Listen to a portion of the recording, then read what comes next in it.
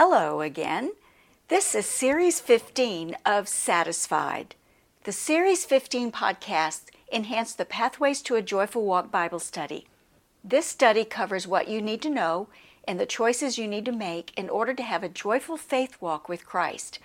I am Melanie Newton, just an everyday kind of woman who loves the Lord and His Word.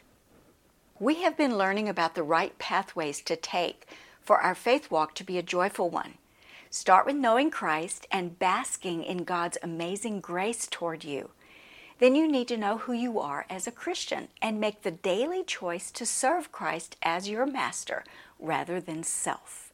In the last podcast, we learned that God's plan is for you to live in the freedom provided by His grace and avoid the bondage of legalism.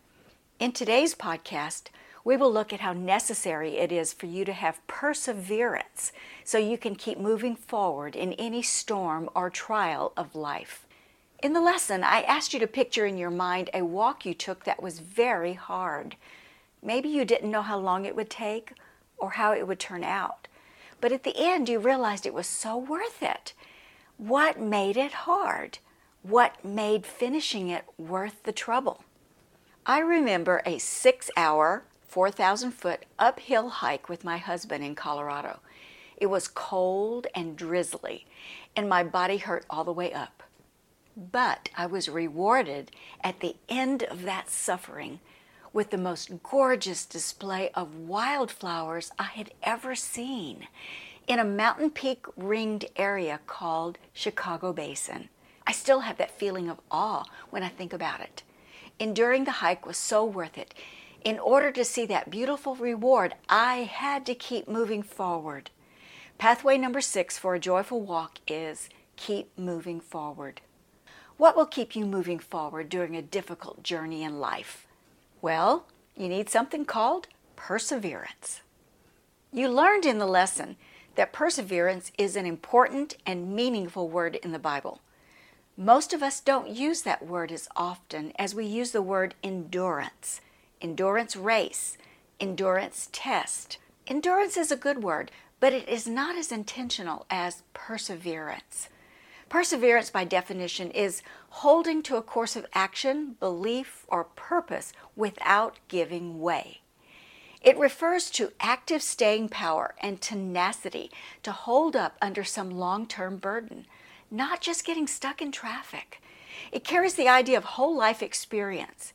It is the quality that enables you to stand on your feet when facing a storm. That reminds me of our family's experience with backpacking. My husband Ron conducted a wilderness camping ministry for 20 years, so we have done a lot of backpacking. One time we were in the White Mountains of New Mexico with another family. Our youngest daughter was 6. As we started to walk out on a ridge between 2 mountain peaks, I could look out and practically see all of New Mexico.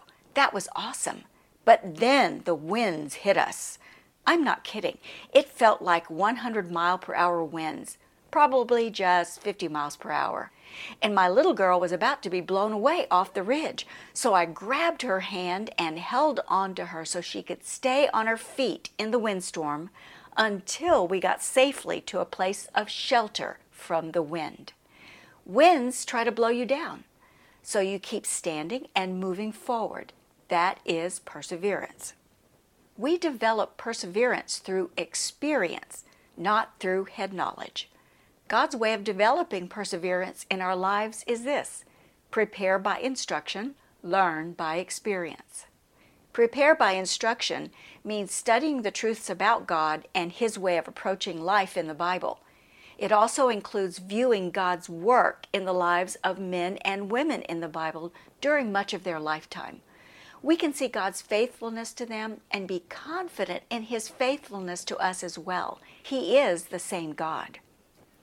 Learn by experience means you trust in what you believe about God as you live out your life, and you apply what you learned from the Bible to every situation you face. It is being teachable. You can face any impossible situation if you are prepared by instruction from God and teachable to learn through experience with God. Perseverance is learned by experience. When you studied James chapter 1, verse 2 in the lesson, "Consider it pure joy, my brothers and sisters, whenever you face trials of many kinds," would you admit that the first phrase that comes to mind when you are suffering is pure joy? Pure joy was seeing my firstborn baby's face as she was handed to me. Pure joy is having all of our kids together at Christmas, eating together as a family for the first time in months. Pure joy was watching LSU beat Clemson for the national title in football. Pure joy is not going through trials. I thought to myself, maybe it is the translation. The Message version softens things up a little, so let's see what it says. "Consider it a sheer gift, friends, when tests and challenges come at you from all sides." A sheer gift? Oh yeah, that really helps. No thanks, God. I will give this one back so you can give it to someone else and give me another one. Can I do that? When you send a Christmas card that says, "Wishing you joy in the new year," you are probably thinking happiness, not trials, right? If you are thinking trials, please don't put me on your Christmas card list. We know the world's joy is not what James is talking about. It is biblical joy, what we defined at the beginning of this study as a deep inner gladness regardless of circumstances. That comes only from a relationship with God. Pure joy can only come from God, and you can choose joy even in the midst of various trials because you know that the testing of your faith develops perseverance. That's what James said. God knows that perseverance is good for us. For you and me to have perseverance requires the testing of our faith. Suffering tests your faith. You know that to be true. Perseverance through that suffering actually makes your faith more beautiful. Testing refers to the process of melting down rock called ore that has suspected gold in it. It is tested to see how much gold is in it and to remove anything that is not gold. Fire melts the ore, the heavier gold metal sinks, the weaker crud that is not gold floats to the top and is skimmed off, leaving just the real stuff. The gold in the ore was already gold before being melted. But after melting, all that is left of the ore is pure and is useful for making jewelry, money, and decorations. Valuable stuff. The testing of your faith is on faith you actually have. That is one thing you can rejoice about. You have faith worth testing. Gold in any amount is beautiful, isn't it? Jesus uses those tough times when you are under stress, pressure, pain, or suffering to float to the surface the parts of your character that are not so beautiful, not so strong, and not so godly. Those are the hindrances and entanglements that keep us from moving forward. And if we let Him, He will remove that not so beautiful stuff and strengthen what is left so we can persevere. The result is having stronger faith. Here is what can happen, especially for those of us who became believers as adults.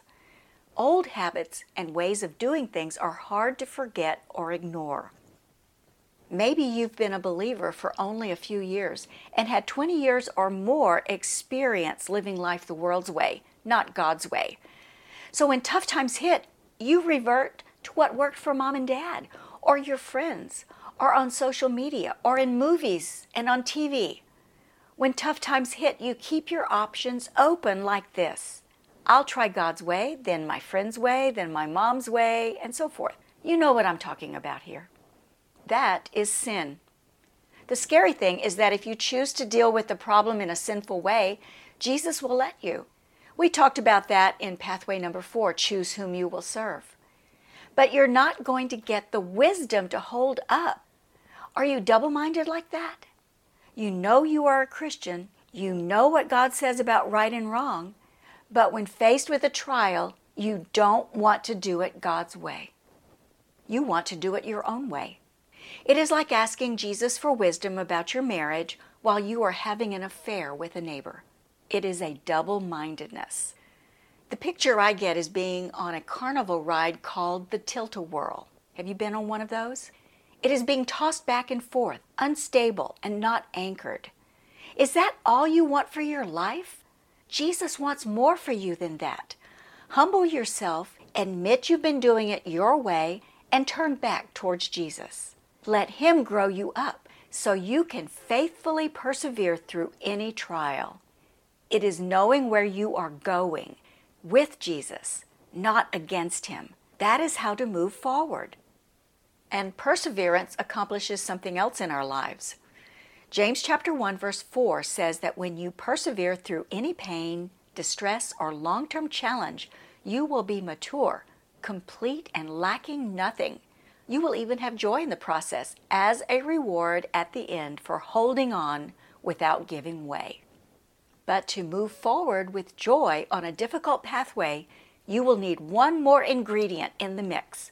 You will need to release your expectations of acceptable outcomes.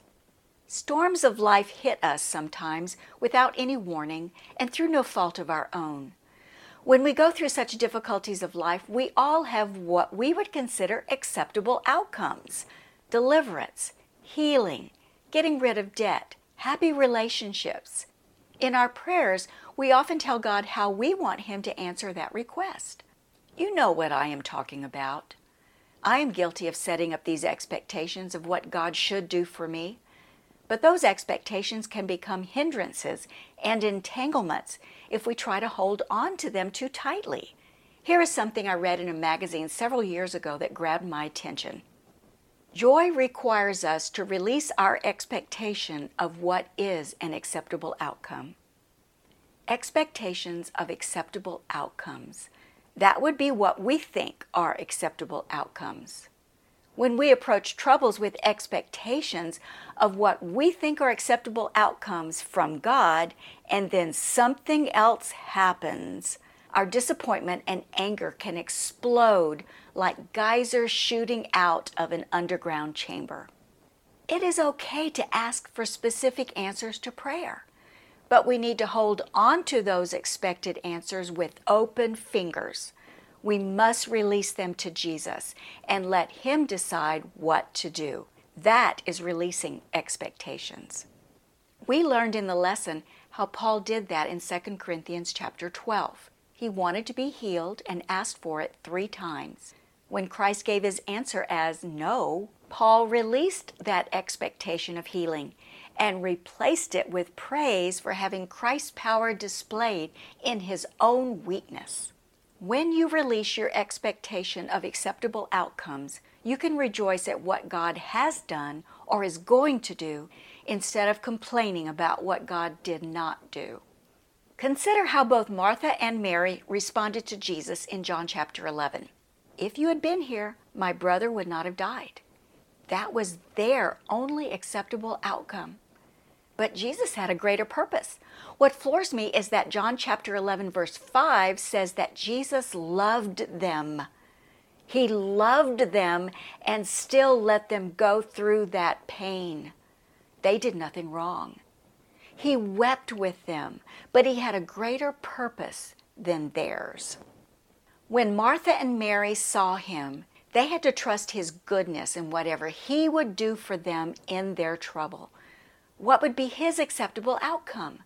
Bringing a 4-day dead Lazarus back to life was a far better outcome than what the sisters had in mind. Dear listener, you can avoid the trap of unreleased expectations. You do that by releasing them. By faith, you can know with certainty that Jesus loves you and knows what is going on in your life. You can have confidence in His power to do something about it. But the way to release expectations is to trust in His goodness in whatever He chooses to do in that situation. It is okay to ask for your heart's desire, but leave the decision in His hand. Accept the outcome that He provides. In adversity, God can avert the trouble. He can deliver you from it, or He can allow you to suffer through it. Let Him fill your heart with joy in whatever He chooses to do. What trials are you going through right now? What in your mind do you expect to happen as acceptable outcomes? It's time to release those expectations and stay on the right pathway for a joyful walk. Perseverance is a choice. We live in a fallen world. Bad things will happen. Life will be challenging and hard at times. If we are going to faithfully persevere, you and I are going to have to accept this. Not like it, but recognize it and not be discouraged. God is working through this time in history.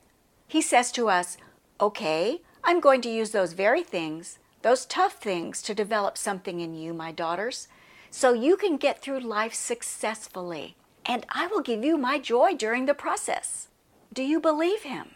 When James wrote that you will know that the testing of your faith develops perseverance, this knowing is gained through living it, not through head knowledge gained through reading about it. I can read this and believe that it is true in my mind, but until I have experienced it myself or walked with a friend through a trial so I can see it is real, it just sounds like pie in the sky, churchy kind of thinking. That is true for you as well. Remember how I said that if we let Jesus do it, he will remove that not so beautiful stuff and strengthen what is left so we can faithfully persevere and have joy in the process. If we let him, there is a choice to not let him. You have to choose perseverance for it to finish its work. What would be the opposite? Whining, complaining, grumbling, anger at God, giving up? Using an acceptable but unbiblical practice of your culture to fix it, whatever it is. We forget where we are going with Jesus. We move, we change jobs, divorce, avoid, blame, consider ourselves victims, buy our way out, drink and drug our way out. You have seen your friends do this, haven't you? Maybe you have done it. I know I have. But if we let him, Jesus will remove that yucky stuff to make us mature and complete, not lacking in anything needed. What does that mean? It means having what is necessary to live out Jesus' life in us on our faith walks. It does not mean perfect. We're not promised perfection in this life, but God will finish his particular work in us before he takes us home. For you and me, God has things for us to do during this time between Genesis 3 and Revelation 21. And he needs us to be mature, to be grown up. It is hard work to grow up, isn't it? I am not good at letting perseverance finish its work when it's hard and I have a way out. What about you? It is like exercising. I know I need to do it, so I get started, then get sidetracked, and don't get back to it. When I don't have a way out, I'm pretty good at persevering. That is the value of backpacking. You are stuck out there. You have to bear under the load and complete the trek in order to get out. Dear sisters, God allows things in our lives to test us, but his motive is not to trip us up. It is not to make us fail, although our choosing to do so is always a possibility. He allows us to share our needs with him, but wants us to release our expectations of acceptable outcomes and trust his goodness in whatever he chooses to do. Jesus demonstrated perseverance for you and for me. You studied that in the lesson as you read Hebrews chapter 12. It starts off this way. Let us run with perseverance the race marked out for us, fixing our eyes on Jesus, the pioneer and perfecter of faith. For the joy set before him, he endured the cross, scorning its shame, and sat down at the right hand of the throne of God. Consider him who endured such opposition from sinners, so that you will not grow weary and lose heart. We can know what perseverance looks like when we see the example of our Lord. He endured pain, shame, opposition, and so much more. When we look at his example, we can keep moving forward in our storms of life and not grow weary or lose heart. But it is even better than that. Perseverance is also a gift. We can ask Jesus to give us his perseverance. Listen to this prayer in 2 Thessalonians chapter 3. May the Lord direct your hearts into God's love and Christ's perseverance. Christ's perseverance. It is available to you and to me for the asking. The Holy Spirit can deliver that to us as a gift from God when we need it. I love that. Once again, with Christ, you are never left on your own to handle anything. Believer, be tenacious to hold on to Jesus. Keep standing and walking forward when the storms of life try to knock you down. Go wherever Jesus leads you to go. Persevere. Focus on what He is doing in the midst of what you are doing. Listen to His voice, drowning out all the others. Even when it hurts, when you are tired, when you want to give up, when you want to settle for less. Believe it or not, persevering through the really tough times will lead to a joyful walk of life with Him. To have a joyful walk, you need to know Christ and God's marvelous grace to you. You need to grasp who you are as a Christian and choose whom you serve every day. You need to claim your freedom from legalism that tries to keep you in chains. You need to keep the eyes of your heart focused on Jesus so you can move forward with perseverance through every trial that comes your way. The reward is a joyful walk with Christ for a lifetime. Let Jesus satisfy your heart with joy so that your daily walk with Him will be a joyful one. I'm Melanie Newton, and you have been listening to Satisfied Series 15. I hope you will join me for another series and continue to be satisfied by His love.